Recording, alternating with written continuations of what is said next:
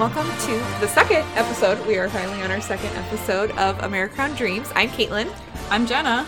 And welcome to our podcast, which is about, if you didn't listen to our first episode, which you should if you haven't already, or if you have, thank you, about British royal family news.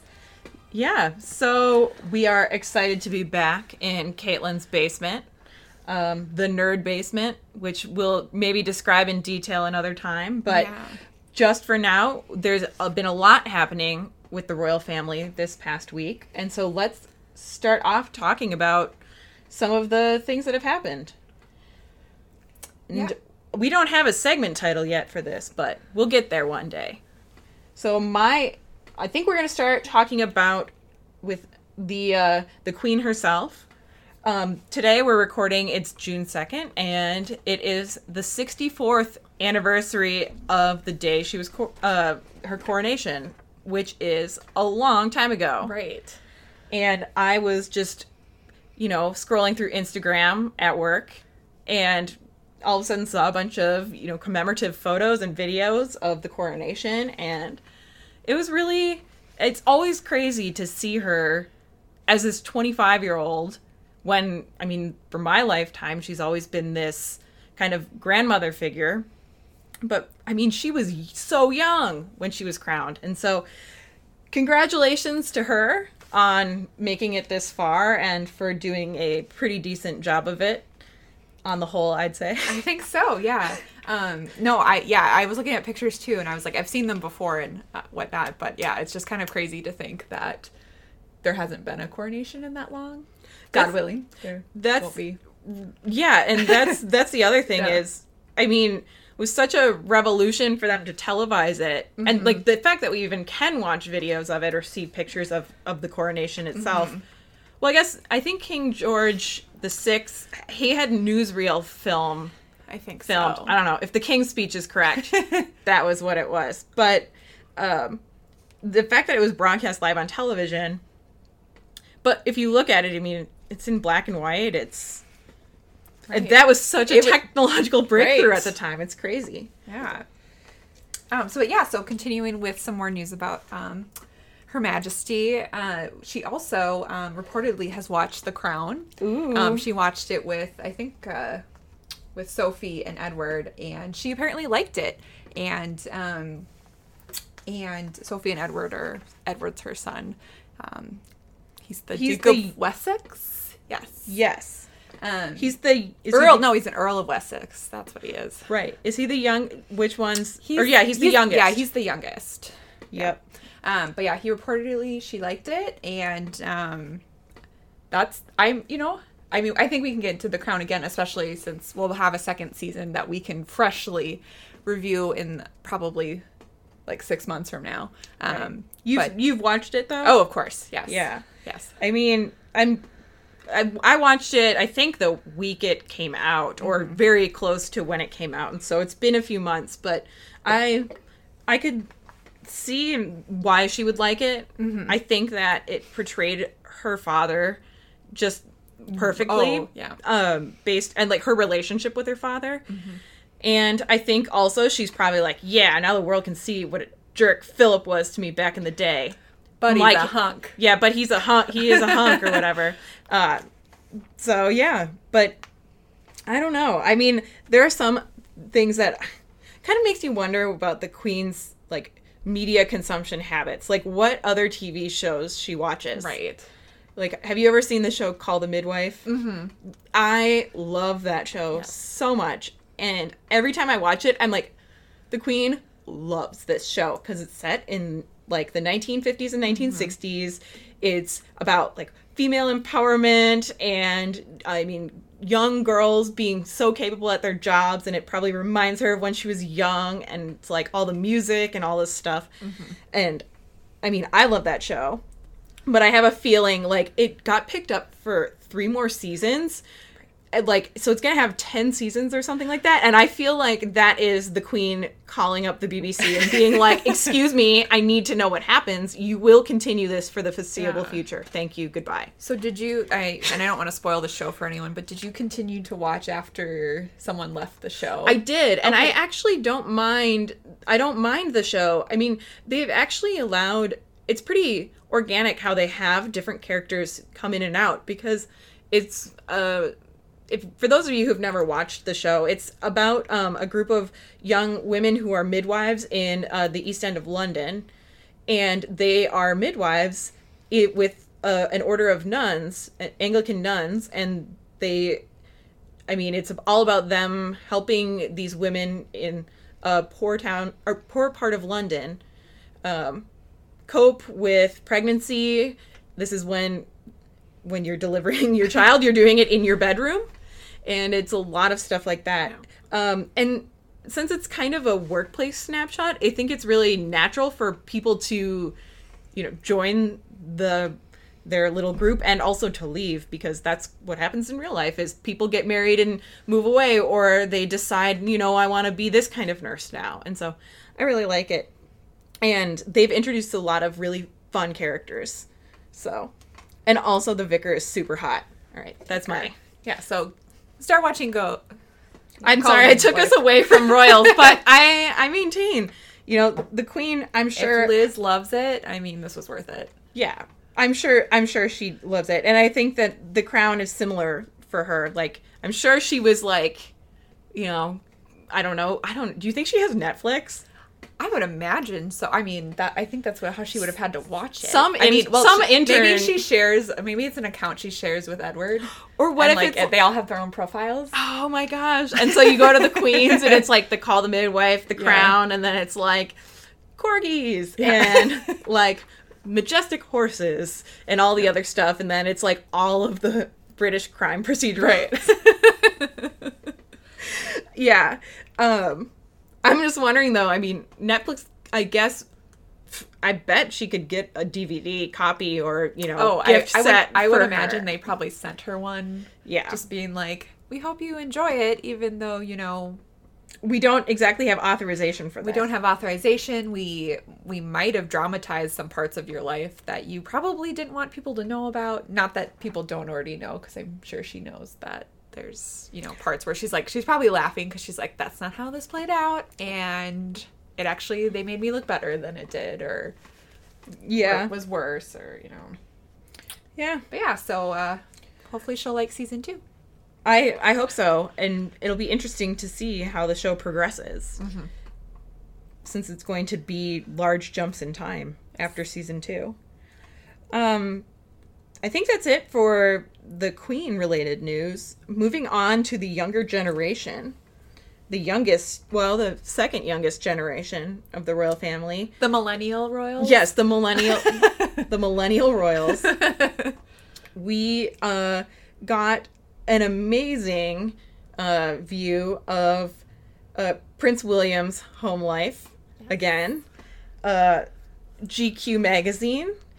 British GQ, I should clarify, conducted an interview with Prince William about the Heads Together campaign, and you can tell that, for those of you who don't know, the Heads Together campaign is the charity that William, Harry, and Kate have been doing a lot of work on behalf of, and it's supporting mental health. It's their mental health initiative. Mm-hmm. And as part of that, both William and Harry have come out recently being very candid about their own struggles with mental health, especially related to their mother's passing, and just I think also to the pressure of being a royal. Mm-hmm.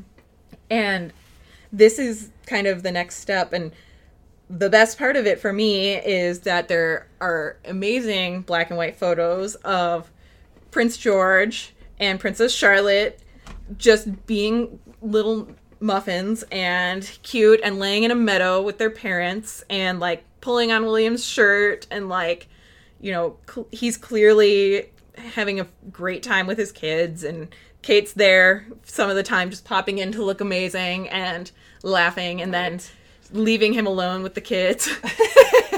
Being like, okay, bye, I'm gonna go put my feet up in some slippers. You guys are gonna be busy for the next half hour? Great. I'm gonna go take a bath. Yes. So, I mean, I was really excited to see that. I think it came out on, the actual magazine came out on newsstands yesterday, and I don't know if you can get copies in the... We might be able to get it at Barnes & Noble, but they're always so late. Like, when Kate posed for British Vogue, I tried to buy a copy online, but it was like $70, and Yikes. I was like, I really want this, but not that bad. And so I kept waiting at the Barnes & Noble for it to show up in the international section, but it didn't, so I guess I don't have a hard copy. I wonder if you can get, well, see, and it's not even worth getting a subscription. Like, I know people get Tatler here in the U.S., which I would totally subscribe to Tatler just because it's cool every time, but I don't need every issue of British GQ. Right. My husband would love it, so maybe I should subscribe just to get it. You should get it for a present? For Harry, for the present. Yeah. Yeah, and so I think that's all there is to say about that. So today, Prince William visited Manchester. He went up there to pay his respects after the attack that happened there. So yeah, he just kind of met with people, went to the stadium, and signed a book of his condolences. So a typical kind of way to pay his respects. And I guess we forgot to mention the Queen also visited Manchester. There's some amazing photos that the Queen's, is it Buckingham Palace that has the Instagram, or is it Kensington? Maybe Kensington Palace. Well, I think that there's not a Buckingham Palace.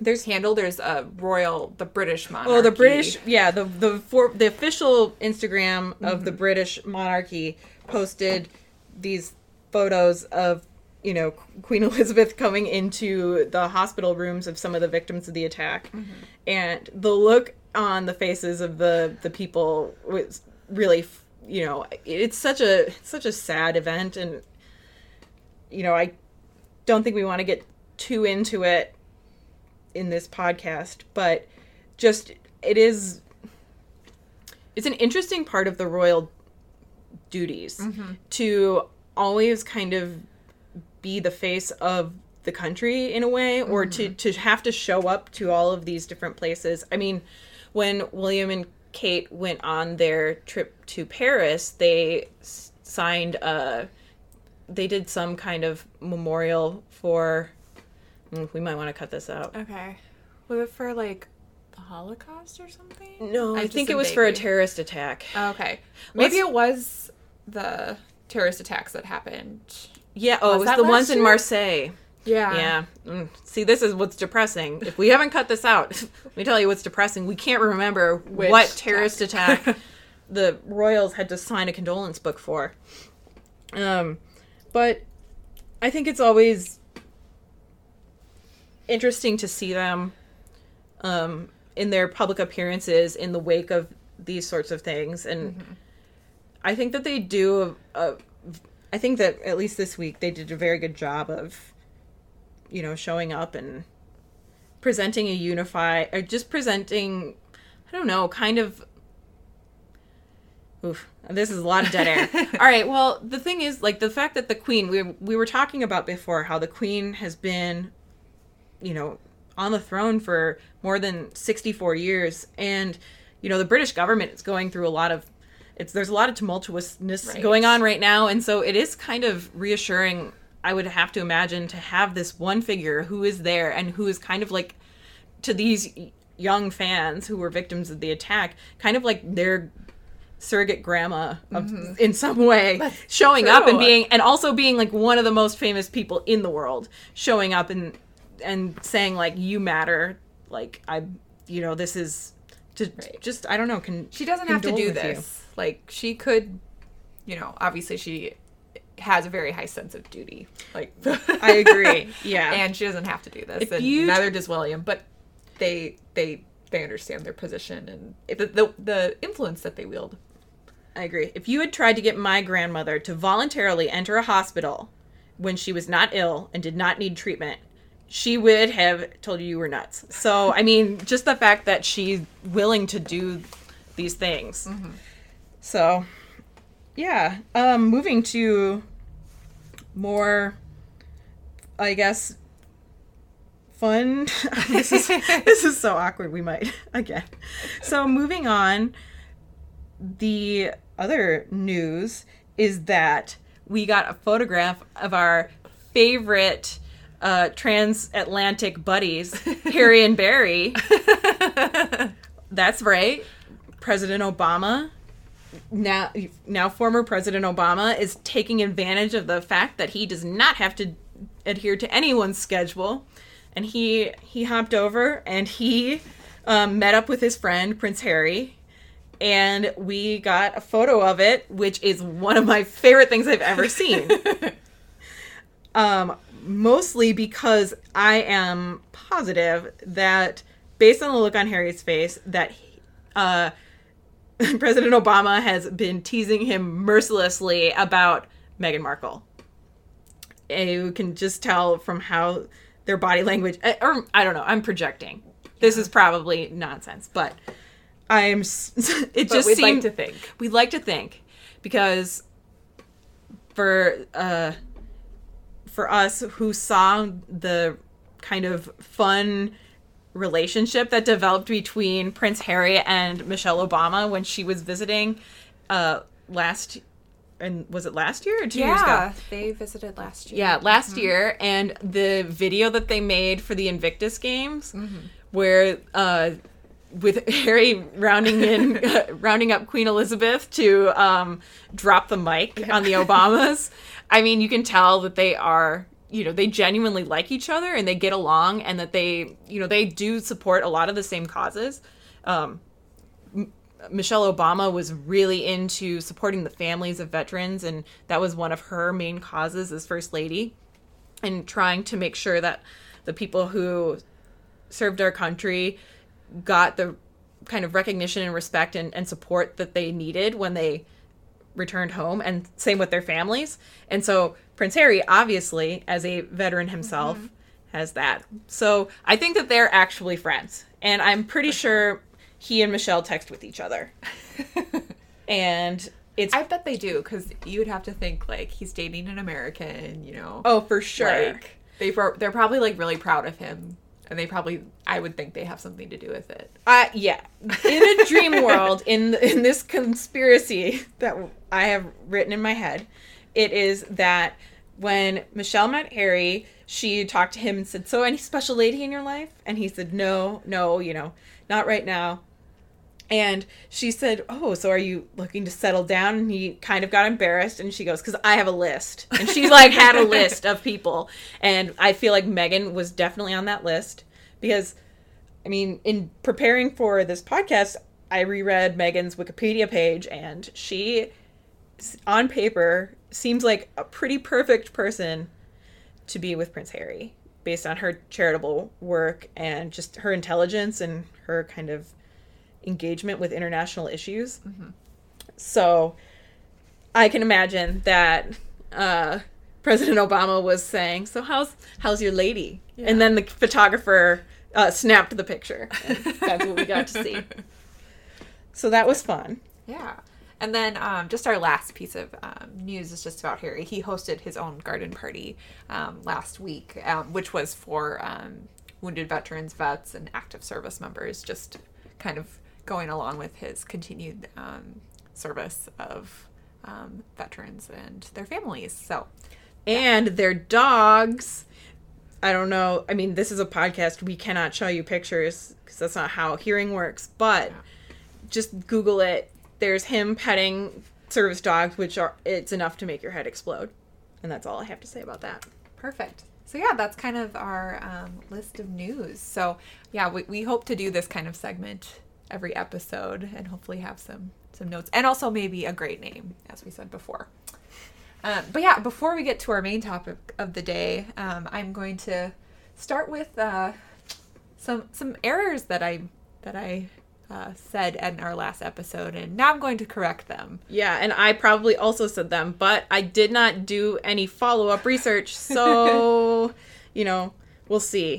Yes, so please pardon myself, since I know these are the two things that I know from the last episode I had, and here I am to repent.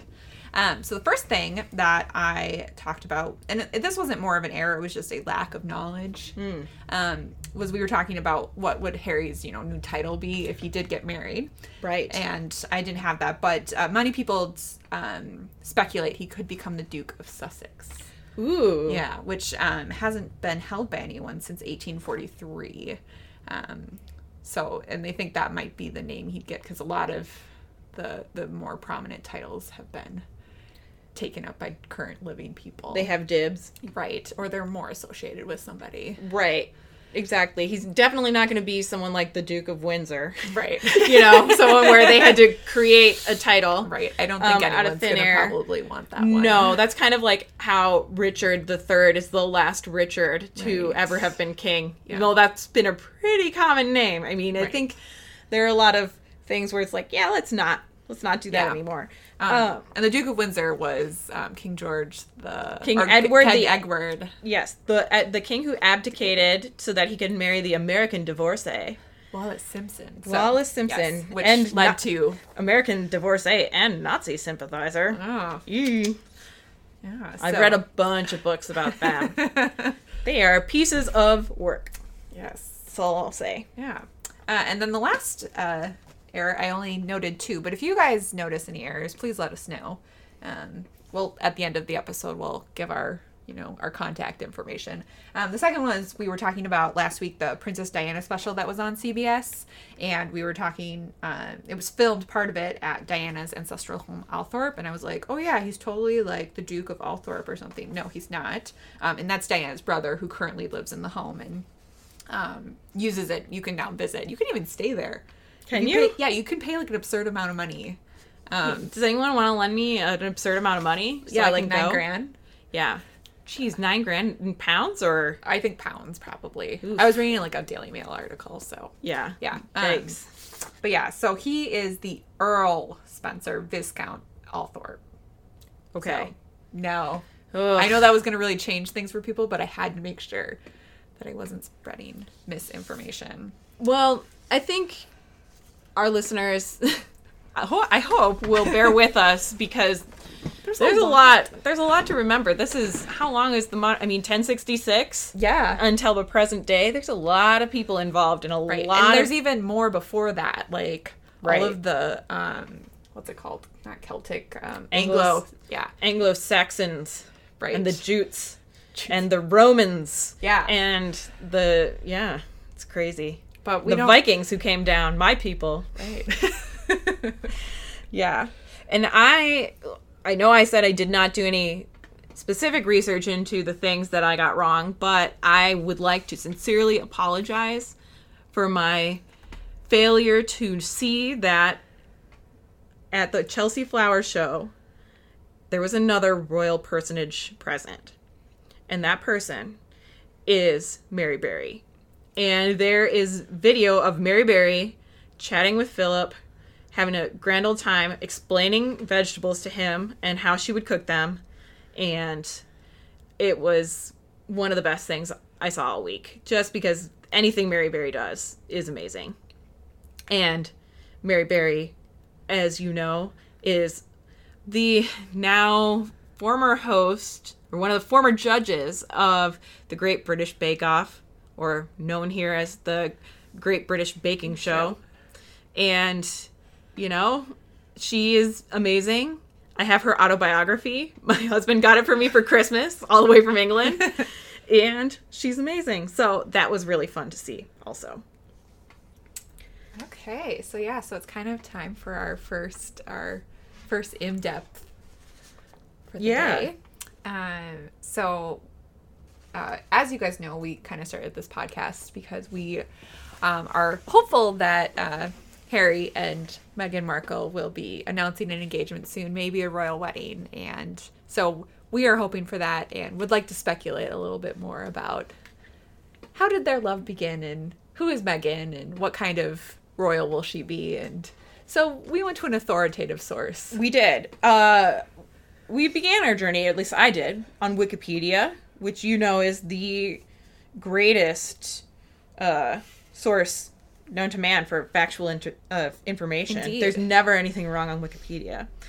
Because, I mean, I've read her Wikipedia probably a million times, but, you know, you always have to keep going back to it. And it said the typical thing. It didn't really get into her past relationships. It mentioned that, or anything about how she met Harry. It did mention that she was married in 2011 and then got divorced in 2013. So there's that. We know she's had a history of heartbreak, and, you know, we know she's trying to find her one true love. But again, she's kind of private now. She's taking a lot of her information offline. Right. I know. She closed down her... I didn't get a chance to go through the TIG.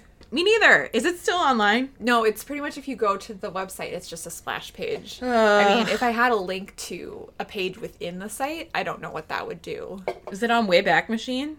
Oh, maybe we'll look. Maybe we'll investigate that at a later time. But her Wikipedia just talks about, again, how she is involved in a lot of international charities like World Vision Canada, the UN entity for gender equality and the empowerment of women, and she was a UN women's advocate. And so she also has, at Northwestern, where she went to college, she not only majored in theater, but she majored in international affairs. So she knows what she's talking about there. So we have this, you know, this pencil sketch of who Megan is. We don't know a lot about her as a romantic partner or what her outlook on life is. So what did we do, Caitlin? How did we try to get to the bottom of things? You know, it was very obvious from looking at her Wikipedia page and her IMDb page, you will notice that she has starred in 2 Hallmark original channel movies. Which are, again, the most factual sources available. And I mean, just fine pieces of cinema. Right. Exactly. You can't watch these, and I mean, it's pretty much, as you guys will see in a couple minutes when we explain more about the plot lines. Yeah, the plot lines of these movies. The themes. The symbolism. That these had great effect on her and her now life with Harry. Yes. And we can thank the Hallmark Channel for being so kind to put these on DVD so we may purchase them. Yeah. And watch them. And I will say I only watched one of the 2. I watched the most recently released film called The Dater's Handbook. Yep, that one came out like several months before she met Harry. Yeah. So that one I believe was very informative. And then from 2014, her first one was called When Sparks Fly. When Sparks Fly is, a movie. So I will go over. Yeah. Caitlin's going to have to explain the plot of this to me. Yeah. I have no idea what it's about, but she told me it was a little scandalous for a Hallmark movie. So maybe, should we start with Dater's Handbook? I think so, because I think that after watching both of them, that one for sure I feel like it ties better into the arc of her romantic relationship. For sure. Well, I'll give you a little rundown of the plot of this. So Megan plays Cassandra. I don't know her last name, but she plays Cassandra, who is a woman in her late 20s, early 30s, I'm not sure, who lives in Denver. She owns her own business, selling advertising, and she likes to jog, and those are the 3 things you learn about her immediately. The movie, and so pretty much, that wasn't a very good description of the movie. That's just who Cassandra is. So effectively, Cassandra has a history of picking the wrong man. She always is with a guy who just doesn't care about her needs, and so she decides she's going to read a book. And that book is The Dater's Handbook, which her sister gives her. And she decides she's going to follow the rules, and pretty much what the rules say are find a guy who's super boring. And so she is trying diligently to follow these rules, but at the same time, she's dating a guy who fits the bill of this book. She meets another guy at her assistant's wedding, and he is definitely the Harry analog in this film. And so she has to choose, does she follow the textbook that seems to have led to success for so many other people? Or does she follow her heart and go for the roguish scamp? Yeah. Who just, I don't know, just shows up and is much more spontaneous. He seems like a wild child. Comparatively, yeah. Yes. A wild child for a Hallmark movie. Yeah. In that, like, he's not an accountant. Right. Like, yeah. So, what were your thoughts on the movie? Just general. I've watched, and before this, we actually watched 2 Hallmark movies that night, and we watched one called Unleashing Mr. Darcy, and that's about, it's about a dog show and 2 people it's pretty much a dog show version of Pride and Prejudice, where the judges are like, one's, Elizabeth Bennet, and then there's Mr. Darcy, and, we all know how that plays out. There's Cavalier King Charles Spaniels. So It's an amazing movie. Anyways, it was based on a book, and the book was a lot more scandalous, and obviously Hallmark movies are not, so it wasn't that good. This movie, I actually really liked it. Yeah. I thought it was a pleasant, I felt like I've watched I watched the first 3 seasons of Suits, and I mean, she's good in it, but I actually like this more because she was very playful and fun, and yeah, I liked her character. And she was kind of clueless. Yeah. Which was funny. I liked her character a lot in this. She definitely falls into a lot of the tropes that you see in the Hallmark movies. Like, she's this beautiful, physically fit goddess who has a huge house that she owns and a successful business and a loving family, and the only thing that's missing is a good man. Yeah. And so, our zany protagonist, she just has to figure it out. She's got a wacky quirk that makes her different. In this case, she is allergic to honey. That's her. That is her flaw, is that she's allergic to a food item. And I mean, really, that's what it is. And so, but I do think Megan did a fantastic job of making this character likable, because, I mean, again, you watch these kind of cheesy romance movies, and they're all kind of similar, but she did really stand out and make her character kind of more believable. Yeah. Not just like the insanely gorgeous person who is like clumsy and that's why she can't have a man. She's beautiful and she doesn't even know it. Yeah, it's definitely not that. She knows she's worth a lot, and I liked that. She was as soon as she realized, which she does pretty early, that she's not being treated well by her boyfriend at the beginning of the movie, she just straight up dumps him. Right, and in public. Yeah.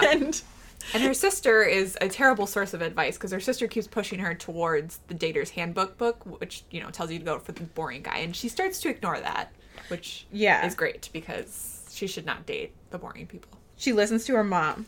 So, pretty much the movie starts with her running in Denver.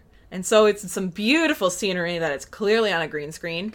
But also, you can tell they definitely shot this film somewhere in Canada. I think most of the actors besides Megan are, native Canadians. You can hear it in their accents quite a bit. And you can also, it makes sense for when you're filming in Canada to give your setting someplace that if it snows, it's not going to be like kill the magical realism of the film. So they set it in Denver. And so it starts with her running up on a beautiful mountain path with her dog. And what is her dog's name, Caitlin? It's Duke! Foreshadowing! She has the perfect man and he's a Duke. And she even says that because when she gets home and getting ready for work, she watches a morning show. It's like Wake Up Denver or something. And they are talking about this book, The Dater's Handbook. And they have the author, Dr. Susie, who I think is supposed to be Dr. Laura Schlesinger, but I'm not positive, talking about it, and she's explaining all the things that a man needs. And Cass says, Duke, you already are all those things. And then the dog is really cute, and it's the best. Yeah. And so, really what gets the ball rolling on her romance, like the romance that we want her to have, is she goes into work, and her... Like I said, I don't know what this woman's job is, but her assistant, her, VP, I don't know. I bet one of her associates. I mean, she hands her coat and purse, like, when she walks in, which is why I was like, wait, what? Like, I mean, you know. Yeah, assistant, for sure. The only other time I've seen somebody actually hand their coat off when they come in the door is in, like, The Devil Wears Prada. Well, it's just like, it's just a made-for-TV, really any movie where they don't actually do how real life would probably be. Right. Which is fine. Yeah, and, like, this woman also, the reason I'm confused, and she's clearly not just an assistant, is she, like, she makes sales, like, she has accounts, so I don't know. She's working her way up, you know. Cass has given her a chance. She's not, like, pigeonholing her there, you know. Exactly. So that person is getting married, or Dana. Her name's Dana because I remember what her last name is. She's getting married, and so Cass is going to attend her wedding. And so we meet Cass's sister and her sister's husband when they're in a restaurant. I think the night before the wedding, or very close to it. And we also learn that her boyfriend Peter is a waiter or something at that restaurant. Right. And it's like a Buffalo Wild Wings. Yeah, of your nightmares. This is how we learn she's allergic to honey, because he decides he's so sorry he can't sit and chat with them because he has to work. Which, like, why are you apologizing? If you're at your job, like, okay. And so he says, I'm going to make it up to you. I brought you these buffalo wings, and they've got this sauce, and he says it has honey. And she's like, oh, it has honey? I'm allergic to honey. And he's like, oh, you are? And then, so he's just quite cavalier about the things that might kill his girlfriend. And Cass is telling her sister about going to this wedding, and she says, oh, so is Peter, it says something to Peter, like, oh, so you're going too? And he goes, no, of course I'm not going to the wedding. And she goes, well, wait, why not? And he says, when you go to weddings, everyone always asks you, when are you getting married?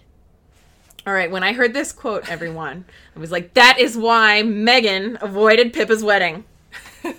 Yes, this is, again, the conspiracy. It exists. Because she's not going to show up because she doesn't want to be asked, when is she and Harry getting married? But anyway, eventually she goes to this wedding, and she's seated at a table with a bunch of kids and one Robert. What was your impression of Robert, Caitlin? I'm talking too much. Yeah. So Robert is like, I would say he's kind of he's tall, dark, and handsome for sure. He's like a wider built guy. He's got kind of the floppy hair, brunette. He's like, I've seen him several places before. I mean, not on TV. Yeah, on TV. not in my dreams on the street. Mm-hmm. So you saw a picture of him, so obviously go look it up. But he's very cute. He looks like a lovable guy. Like, you'd see him and you just know that, like, he wouldn't, if it was just him and you on, like, a subway train, you know that he would not murder you. Yeah, he has kind eyes. Kind eyes. Does not look like a serial killer. These are all great things about him. The other thing that immediately strikes you is that he is fantastic with kids. Because, as I said, they're both seated at the kids' table, and he immediately sits down and makes best friends with all of them. And again, that's a thing that completely reminded me of Prince Harry, because he is always the person who's crouching down to give very enthusiastic high fives to kids. And it was like, Megan got a glimpse of seeing that a guy who's good with kids is something that she really wants in her life. Mm-hmm. And so, planted that seed for her. And they end up dancing and getting along great. But of course, then she, like, leaves the wedding before he can get her number. And, we're not sure whether they're ever going to see each other again. Probably not. I mean, it's not a Hallmark. Oh, wait, it is. But she talks to her mom and her sister. And her sister keeps telling her she's making bad choices and she needs to dump Peter. And she takes that advice. She decides when she's with Peter at the batting cages, yes, that is a scene, that there's a literal fence between them and a metaphorical fence between them. So she dumps Peter and decides she's going to, take the bull by the horns and find the real man. And I would like to believe that that's because she met Robert. So from there, that's when she What's the guy's name? The other guy's name is George. Okay. Can you describe George for our listeners, Caitlin? Like, George is just womp womp for sure. Like, George is a solid 6. George is an accountant, right? No, he's an insurance adjuster. He's an insurance adjuster. And as I said, so Cass's business sells advertising, and he shows up at her office because 100 stress balls and 100 umbrellas have gone astray. Yeah, that had his company logo on them. Yeah, she does like promotional materials and stuff. So like when you want to get like your logo on a bunch of golf balls, like you call Cass. Yes, or polo shirts. Right. All those things so that you can give to your clients. And he is extremely boring. Like I said, I mean he's not unattractive. He's just like he is milk toasty, in the words of my mom. He just seems like a real dull guy who has no real personality. But again, very nice. And while she is looking into the case of the missing umbrellas and stress balls, she opens her coworker's desk and finds the book. And so she believes that the book is haunting her, and also she starts to think, well, maybe since this book worked for my friend, she got married, and so maybe I should actually take this advice. So she decides she's going to do it. She decides, like I said, she'd already dumped Peter, and so her next move is to just find that guy. And wouldn't you know it, out jogging again with Duke, her buddy, and what is this? Duke finds a friend? Who's this friend?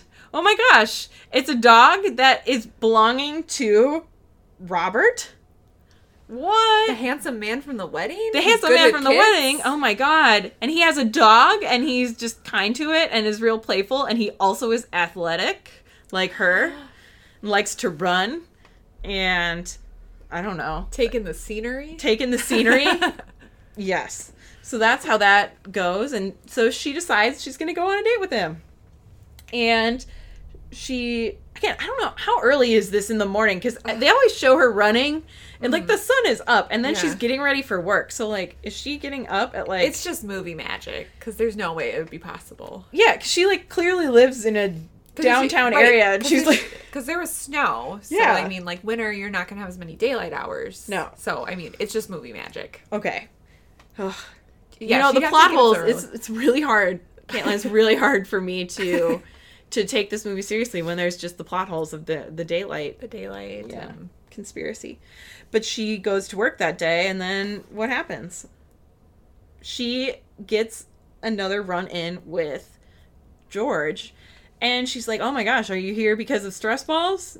Your balls stressing you out? Like, what's happening? And he's like, no, I want to ask you out on a date. And she's like, ooh, okay. Even though, also, I'm kind of like, really? You want to date your client? Like, that's not going to lose you business awkward. If it breaks up? I don't know. Maybe there's not ethics rules barring it. Like, in law, you cannot, like, date your client ever. Unless you're already married to the person before you start, like, representing them as a client. Mm-hmm. So I'm kind of like, this doesn't seem right. I don't like this. So... yeah, so she all of a sudden has these two guys, and she has to decide which one of them is the correct choice. How will she decide? I mean, one's an insurance adjuster. What is the other guy? I don't even remember what Robert does. This is where my detailed notes stop. What did Robert do? I don't even know if it... Oh, he did. So remember how there was the Chinese New Year, or like some sort of New Year? Lantern thing. Yeah. It seemed like maybe he's like an event promoter. I don't know. You guys, I don't know. There's literally a scene where he's putting up a poster. Oh yeah, he like works. Yeah, but they don't actually explain. But he knew like was it a Chinese New Year?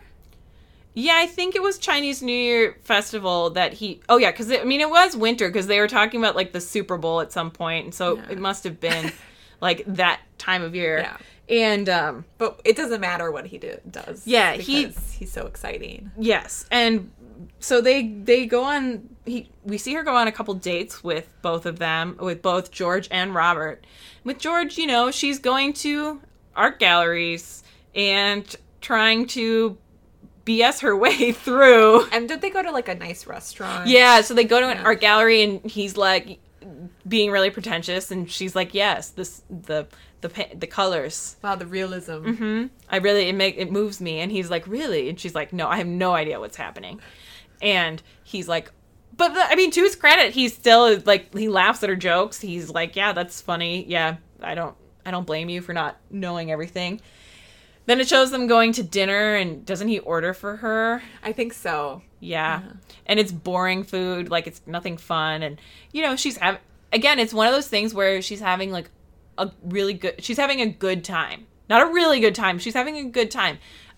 She definitely has made an improvement over her last guy, who just completely ignored her. But gave her poisonous wings and took her to the batting cage.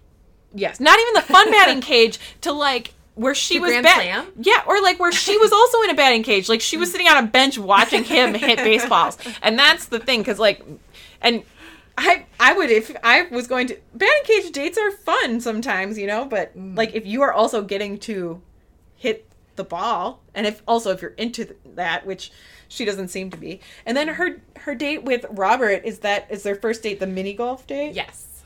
And of course, they are having a blast, being very cliched and cheesily romantic, and messing with each other's shots and betting on sinking a putt and all this stuff. And you can just see the chemistry leaping off.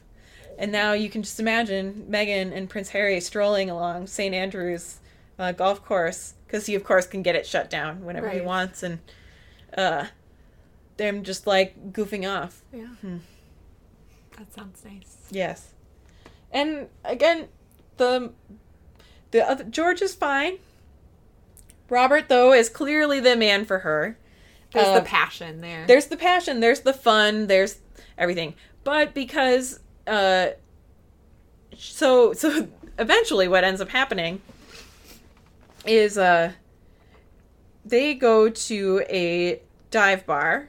She and Robert go to a dive bar, and they're talking about that it's apparently amazing food, and they just order stuff, and he is eating something, and she takes a bite of his food, and what does the food have on it?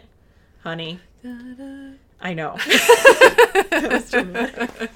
has honey, and she keels over in the restaurant, ends up getting taken to the hospital and everything, and he, goes with her and brings her home, and she's tired and stuff and sleeping out on the couch, and they kind of fell asleep on the couch together. And then he wakes up and he leaves her a Post-it note on a lamp. He writes his, he doesn't, this, I did have a problem with this. Like his idea of like, leaving that morning after is to like take a yellow Post-it note, right? I hope you feel better, or something, like exclamation point, smiley face, and like Robert, and like stick it on a lamp and then leave. Like she was in the hospital because of you, kind of like, I don't know, wake her up, like send her a text or something. Send her a text, or just like write something longer that's like, I'm so sorry for what happened. Make sure, give me a call when, I didn't want to wake you, like give me a call when you're awake so I can make sure that you're okay. Like there are various choices. But I mean, what really happens is he sticks it to the lamp, and then Duke comes over to say hi to his mom, and his tail knocks the Post-it note off the lamp. No! So she thinks that Robert has ghosted her and just abandoned her after she passed out in a diner because of that damn honey allergy. It's just dramatic. So she tells her sister about it, and her sister's outraged, which I feel like any sisters are just pre-programmed to be outraged at any perceived mistreatment of their sisters, right? By but a man. It's also like, if you have a honey allergy, like you have to be allergic to a lot of stuff. Well, or tell really people about it. Yeah, you have a medical alert bracelet, right? She did not have one. She should have one. You would think that she'd at least ask every time she goes out, like, what's in this? Does it have honey? Right, or if you were going on a date with somebody at a restaurant, you would say, by the way, I'm allergic to honey. Right. I will go into anaphylactic shock. Do you have an EpiPen? Do you know how to use an EpiPen? Are you okay accompanying me to the hospital? There's lots of different choices. But yeah, so she decides she's going to focus her energies on George. And I don't know. Eventually they end up getting thrown back together, her and Robert. I think she goes, so she's like, kind of just like, I don't know, George is also kind of meh. And then I think they meet, she does go to the Chinese New Year event. Oh, I think that's where she meets Robert again. Or at least, something like that. Yeah, I think it's how, again, this was a compelling film that we totally remember everything that happened. And pretty much what ends up happening is she says to George, you're super nice. I don't think it's there between us. And I think you know that. Oh, what it is she sees Dr. Susie on the show again. Okay, I remember now. Yeah. She sees Dr. Susie back on Wake Up Denver. The writer of the Dater's Handbook book. Mm-hmm. The woman whose advice she has been diligently following the whole thing. The woman whose book pretty much told her to dump Robert because he's never going to be dependable. He's going to walk out of her apartment and he will not leave Post-it notes. He will not properly leave notes afterwards, and he's going to take her to places where she's going to get anaphylaxis.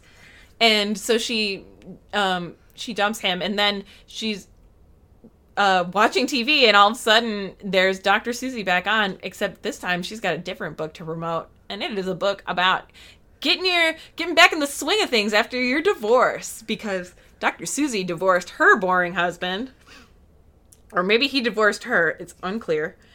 And so she sees, this advice does not work. It is not a guaranteed way to trap a man into marrying you / loving you. So she takes a good hard look at her relationship with George and decides, I think we're friends / client, relation. I think we should be friends and you be my client, and that's it. And George, again, I really liked how they just portrayed him. He was a nice person, and he wasn't a jerk about it. Right. He wasn't like the typical, they need to make a villain so you can justly be like, okay, you may go off into the sunset with the right person for you. Yeah, he never does anything that is overtly a red flag or mean or anything. It just shows they're not particularly compatible for a romantic relationship. Mm-hmm. And when she tells him I'm not feeling it, he's like, yeah, okay, I understand.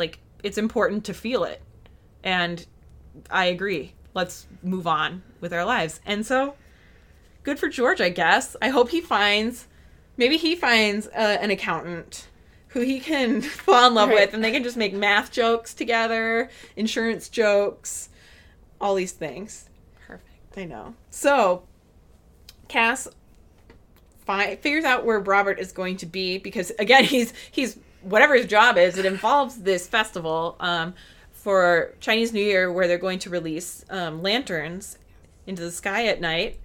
And so she goes to the event and she sees him there, and she makes her declaration, doesn't she, or does she not? I can't remember.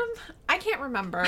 I just remember they're letting the lantern go, and she runs into him or something? Is that how it works? Yeah, I think they're all getting their lanterns ready, and they're big lanterns. They're not I've seen some people where it's a one-person job, but then there's bigger ones where, so they are both picking them up to light them, and she realized, I'm holding the same lantern as Robert.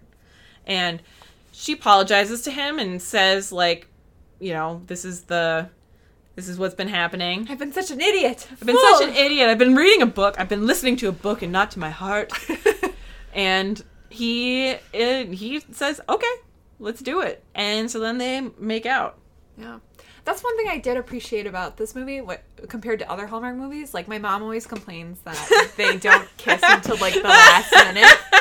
The kissing happened actually frequently. Not by, full on macking, but smooth, something you would cute kiss. Well, the type of kiss you'd see when an adult woman is has been on a date with somebody, where it's, again, yeah, it's not like eating each other's faces, like, you know, teenagers or some other things that, you know, that happens, but like, she is kissing these people to see whether they have any chemistry, and, you know, yeah, because usually they are kind of like, you know, if you ever watch any Jane Austen movie, like any BBC adaptation of Jane Austen, and I know that back in the day they probably weren't making out a whole lot, but you had to wait the whole 5-hour miniseries before Elizabeth kissed Mr. Darcy, and then it's not even that good. No, it was terrible. Ugh.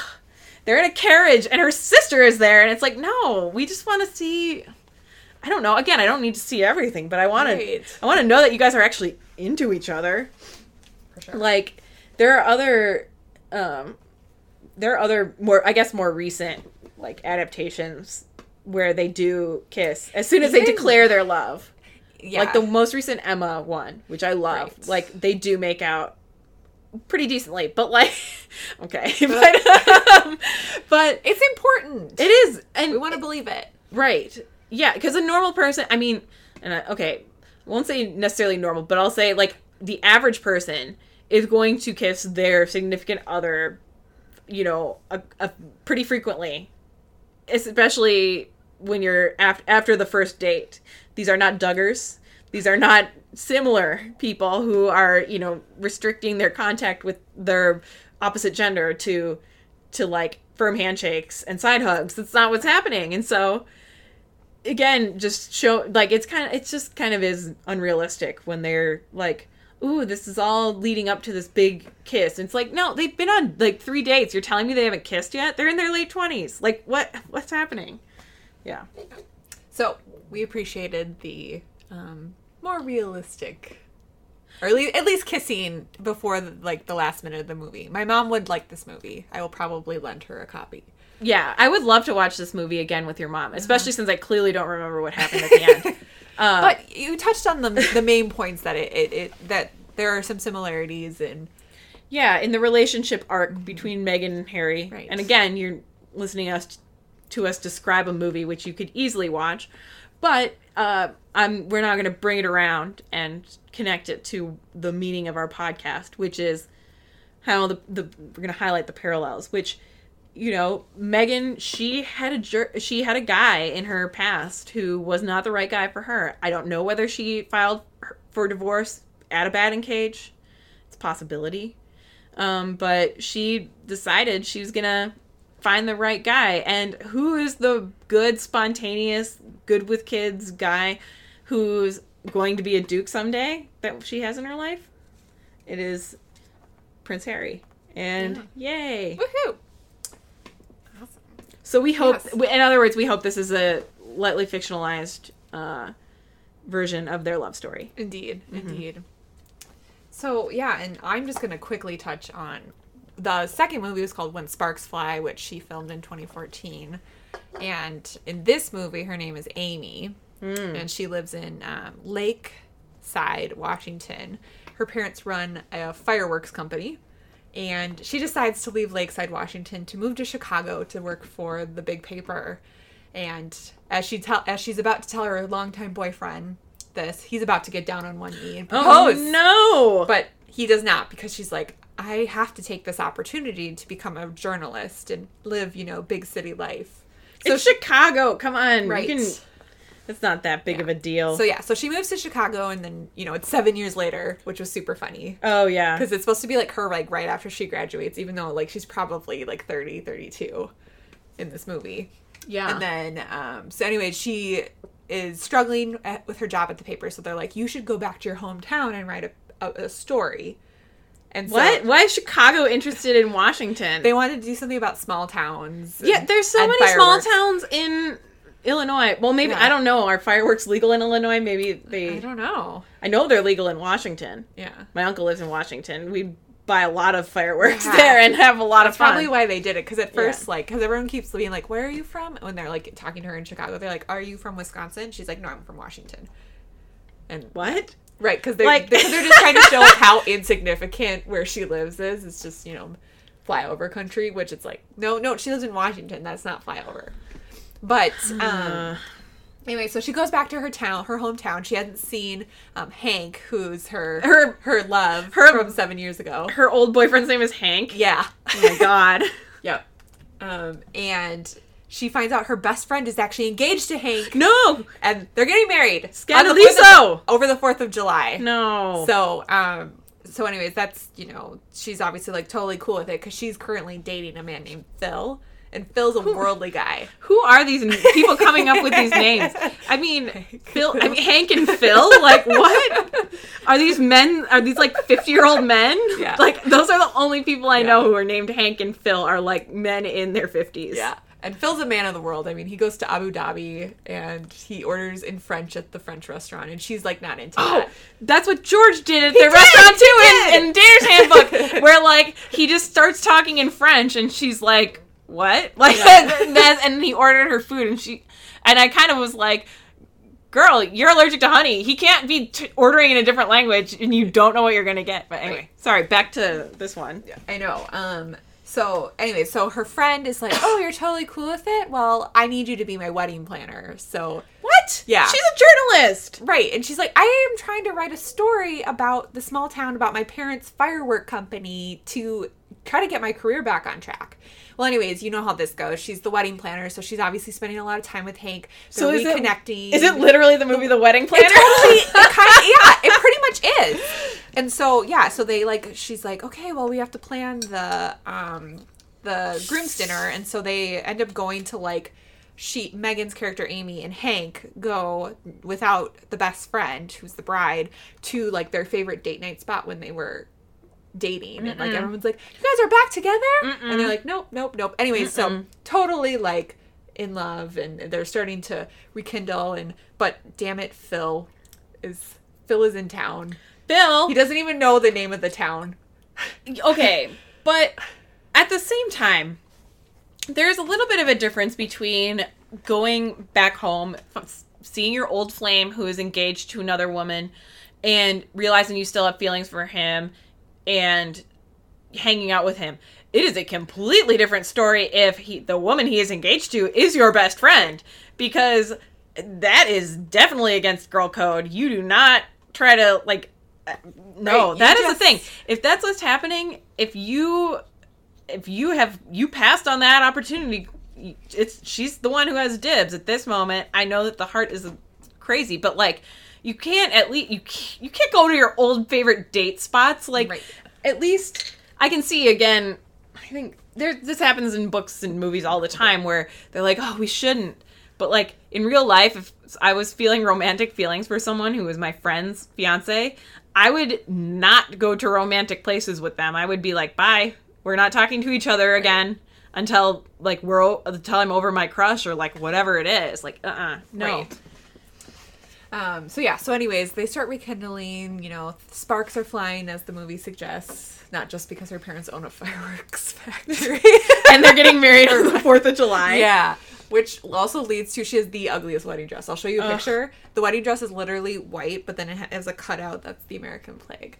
Wait, it's cut out like it's bare skin underneath? Oh, no. But it's got, like, a cutout, like, other insert. Like it's, okay, so it's like, there's a pickup, and you see the American flag under it. Yeah. It's like I don't know, like an overlay. Yeah, so super cheesy. Oh, God. Really bad. Anyways. That does not comport with the way that you're supposed to turn an American flag based on, like, whatever the code is. So that's the main love conflict, but the side conflict that eventually leads to the conclusion of the movie is that her parents' business is struggling, and the city usually pays the family to put on an amazing fireworks show, and the city had a leak of the sewers or something, and so they don't have the money to give to the firework people. I mean, how dare they prioritize sewage? Right. Over their fireworks festival. I mean, I get it, but, like, cities can borrow money unless this is, like, a city that... Maybe would it matter if it was, like, a village or a township? But still, like, they have to... I mean, cities don't just, like, have all of the money... Like, they don't just... like, it's not like your taxes go into a bank account and then they spend the money out of the bank account. That's, like, not how this works. And, like, I don't know. get funding for that stuff from like the state and the county and I don't know. Okay, I'm getting too into the weeds. But that's okay. And so, well, thankfully, Hank is an attorney. See, again, this is exactly it.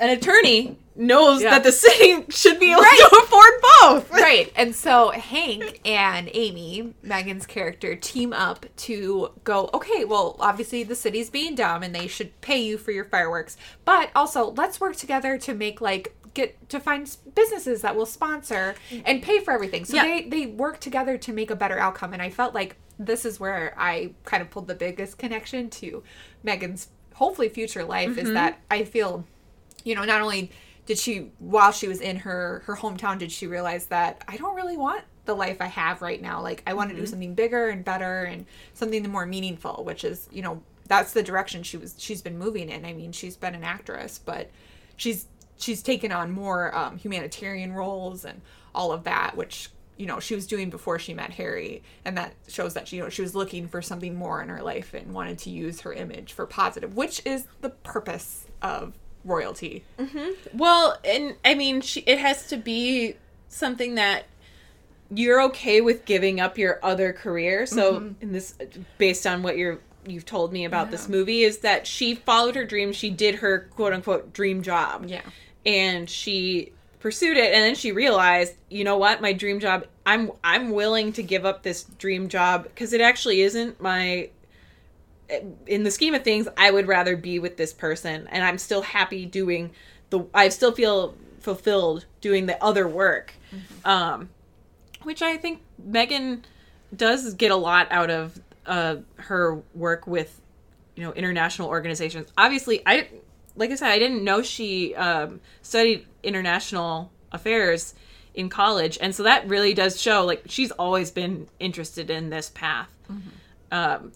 It's not just like a lot of people who are famous or actresses or actors will, take on charity work, which is great. But this shows that this is something that she had in her mind from the very beginning of her career. And so it's something that she has studied and wants to do. Yeah, because I think, there's the headlines that always say, like, is she really in it for the right reasons? And I think this will dispel a lot of that. You can't argue that she was doing all these things for several years before just so she could meet Prince Harry when the Invictus Games were in Toronto or something like that. Exactly. Like, that's, I guess... if I know, I guess you can say, like, yeah, say she had started charity work, like, 3 months before they met. Okay, yeah. You can say, she found out he was coming, and so she decided to make this, like, do all this good so that he'd notice her. Like, one, there's no guarantee that he's going to notice her, and two, he can see through a lot. Like, this is Prince Harry. He has had women throwing themselves at him and probably trying to, use his fame for their own benefit in various ways since he was a teenager. And so he probably is pretty good at picking out somebody who's in it for the quote unquote right reasons. Right. So I think that it was pretty clear to him that she was somebody who actually cared deeply about the work she was doing. And also she is pretty cute, so he was into her. Right. And Michelle had set them up. Exactly. Probably. You're right. Probably. Sure. But anyways, the way this movie ends is obviously they discovered that they still, after all these years, they still have feelings. The best friend finds out, and at the rehearsal dinner, the wedding is off. And the friend is like, I don't know if I can forgive you. And I was like, is this movie about to end? Like, I was like, oh my gosh, this is like, I was like, is the kiss going to happen at the end of the movie? Well, like, yeah. Also, like, yeah, you're right. I don't know if I can forgive you. That's a pretty big betrayal of friendship. Like, what the heck? Right. And so they call off the wedding, and then they manage to make enough money for the fireworks display. So they still have their amazing, 4th of July festival, the town. And that's when the end of the movie happens. Amy and Hank confess their love for each other and make out while the fireworks are going off on a green screen. But, like, the best friend doesn't get any, like, resolution? Oh, yes, she does. Oh, she does? Okay. So, yeah, Phil who's her boyfriend, he keeps commenting. So since she's having this tacky 4th of July wedding, which is all red, white, and blue, I mean, the wedding dress I was telling you about with like the stupid flag insert, he keeps commenting how much he loves it and patriotic. So as soon as he started saying all this stuff, he's like, God, the coral dress you're wearing right now, girl, it is so nice. So yeah, they she's like sitting alone with like a weird hat, watching the fireworks all alone, kind of sad and like scrubby clothes. And he walks by in like one of the Uncle Sam hats Phil does, and he's like, "You have a really nice hat." And then you just kind of know that they're probably gonna end up together. So, yikes! Yeah. I don't. Yeah. So, and I think the only last parallel I had for this movie, there wasn't a lot. It was pretty typical. Kind of movie was just that finding that partner who will also fight with you and be that person to fight with you, work with you on things you're both passionate about, and they have things in common. Have the literal fireworks, right? And they have literal sparks. Yes. So I think both of these movies probably dramatically changed her outlook on life. Yes, that's definitely it. She was informed of what she needed to look for in a partner. And I mean, the one last aside that's kind of interesting and worth mentioning is that you were saying that in the movie you just talked about, both of her parents are white. Right. In the movie A Dater's Handbook, we only meet her mom, and her mom is white, and her sister is clearly white.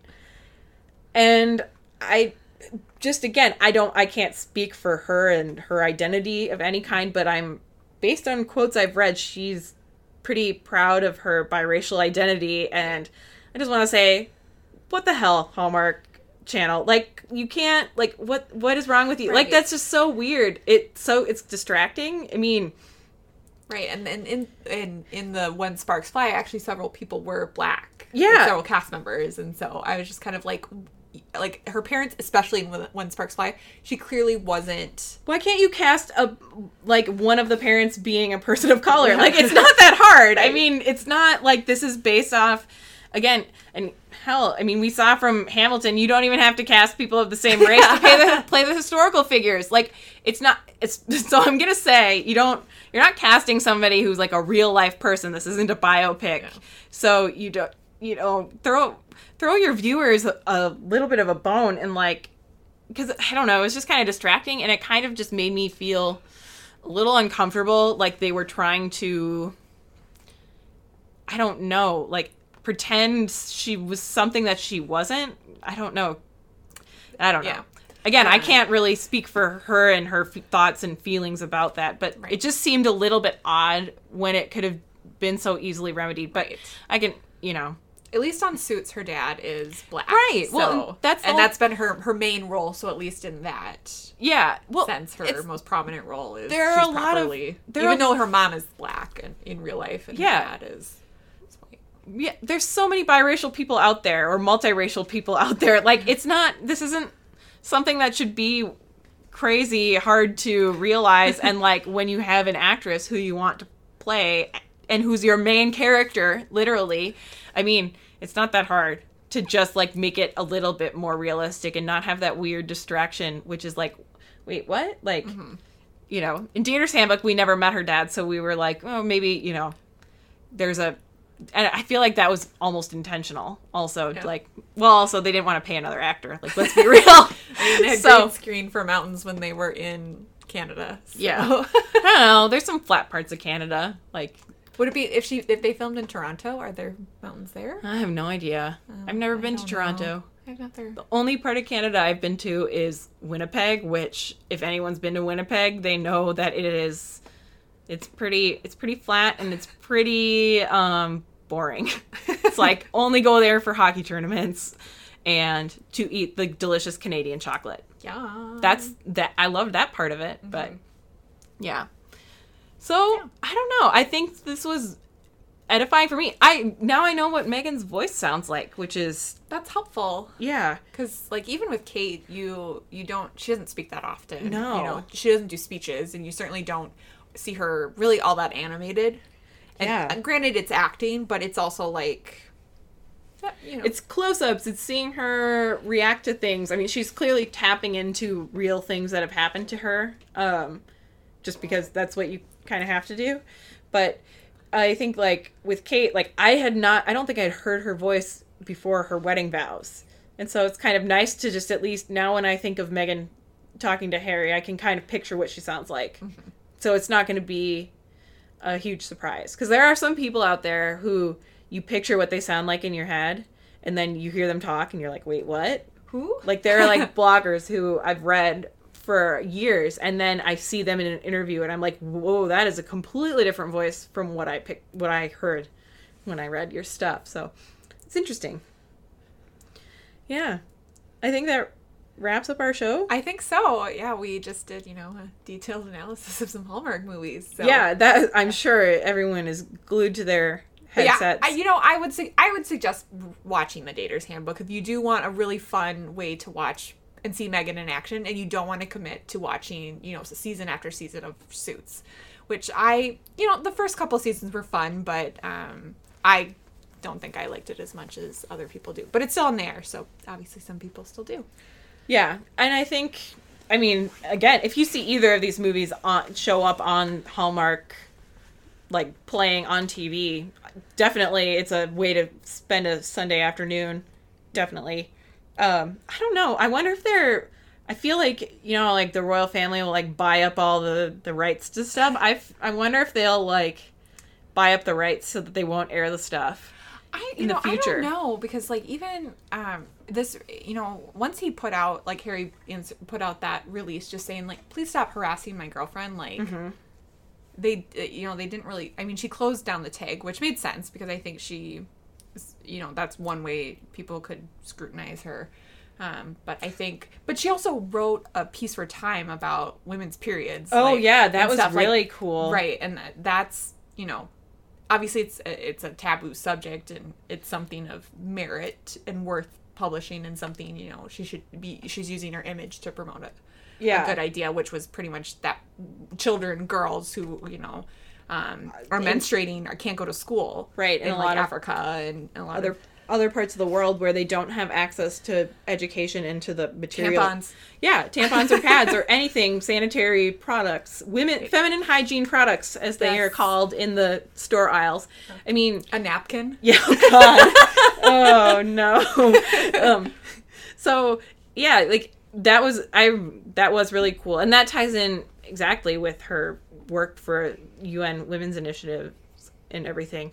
So that made a lot of sense. Yeah, I think that this would... But yeah, oh, okay, sorry. Finding my place. I think that The Dater's Handbook is definitely worth watching. You purchased it on DVD. I did. It was $9, and it was actually recently released on DVD, which I would consider that they did that on purpose. Because, Hallmark definitely did. Oh, for sure. They were like, people, like, she's of interest. People, like, she was one of the most searched people in 2016 on Google. Yeah. Because people, like, she is, like, once you see her, you're like, oh, I've seen her before, but you just don't know where unless you watch Suits. Right. Or you've seen both of these movies, Hallmark movies, and they're your favorite. Also, she was apparently in that one movie that Robert Pattinson was in, that the movie Remember Me or something like that. Oh, okay. Did you see that movie? I didn't. Okay, spoiler alert. This came out a long time ago. But this movie is insane. I haven't seen it, but I'm a person who I'm not going to spend money on every movie that I want to know what happens in the movie, so I go to, like, the internet and read the plot summaries of movies, especially when I know I'm not going to see them in theaters. Mm-hmm. And this one, it got these the reviews were like, this movie's insane because of the twist at the end. And it's this big movie where, like, Robert Pattinson in his Twilight heyday is, like, I don't know, cheesy teen romancing with this like, young woman in New York City, and they're, like, going through their romantic ups and downs, and I think they get in a fight at the end, and then he's like, I'm mad at you, I'm gonna go to my dad's office. And his dad's office is in the World Trade Center, and it's 9/11. Oh. Like, that's the end of the movie! What? That's so sad. I know, it's insane! And it came out, like, within a decade of of that happening, I think. And it was like, wait, what? And so when I saw she was in that movie, I was like, oh god, who did she play? I didn't do any real research, and I'm not gonna watch that movie. But yeah, that anyway. sounds like When I Cry It. Oh god, yeah, like it's just so, but it's one of those twists that's so out of left field, because you're just watching it. Okay, when you're watching Titanic, you know from the very beginning what's gonna happen. Jack and Rose are on a boat. It's amazing when you put that tape 1 of the VHS 2 tape set in. You know that boat's going down because that's what happened.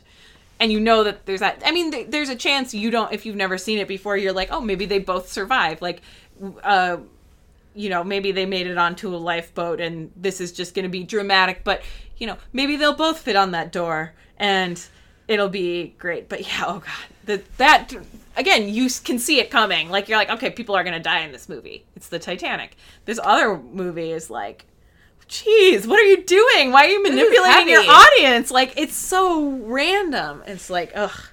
It just, like, reminds me of, like, some kind of creative writing, a short story some, like, high schooler would write in, like, creative writing and be like, yeah, I really threw in the twist at the end. Like, it's just like, no, God, no.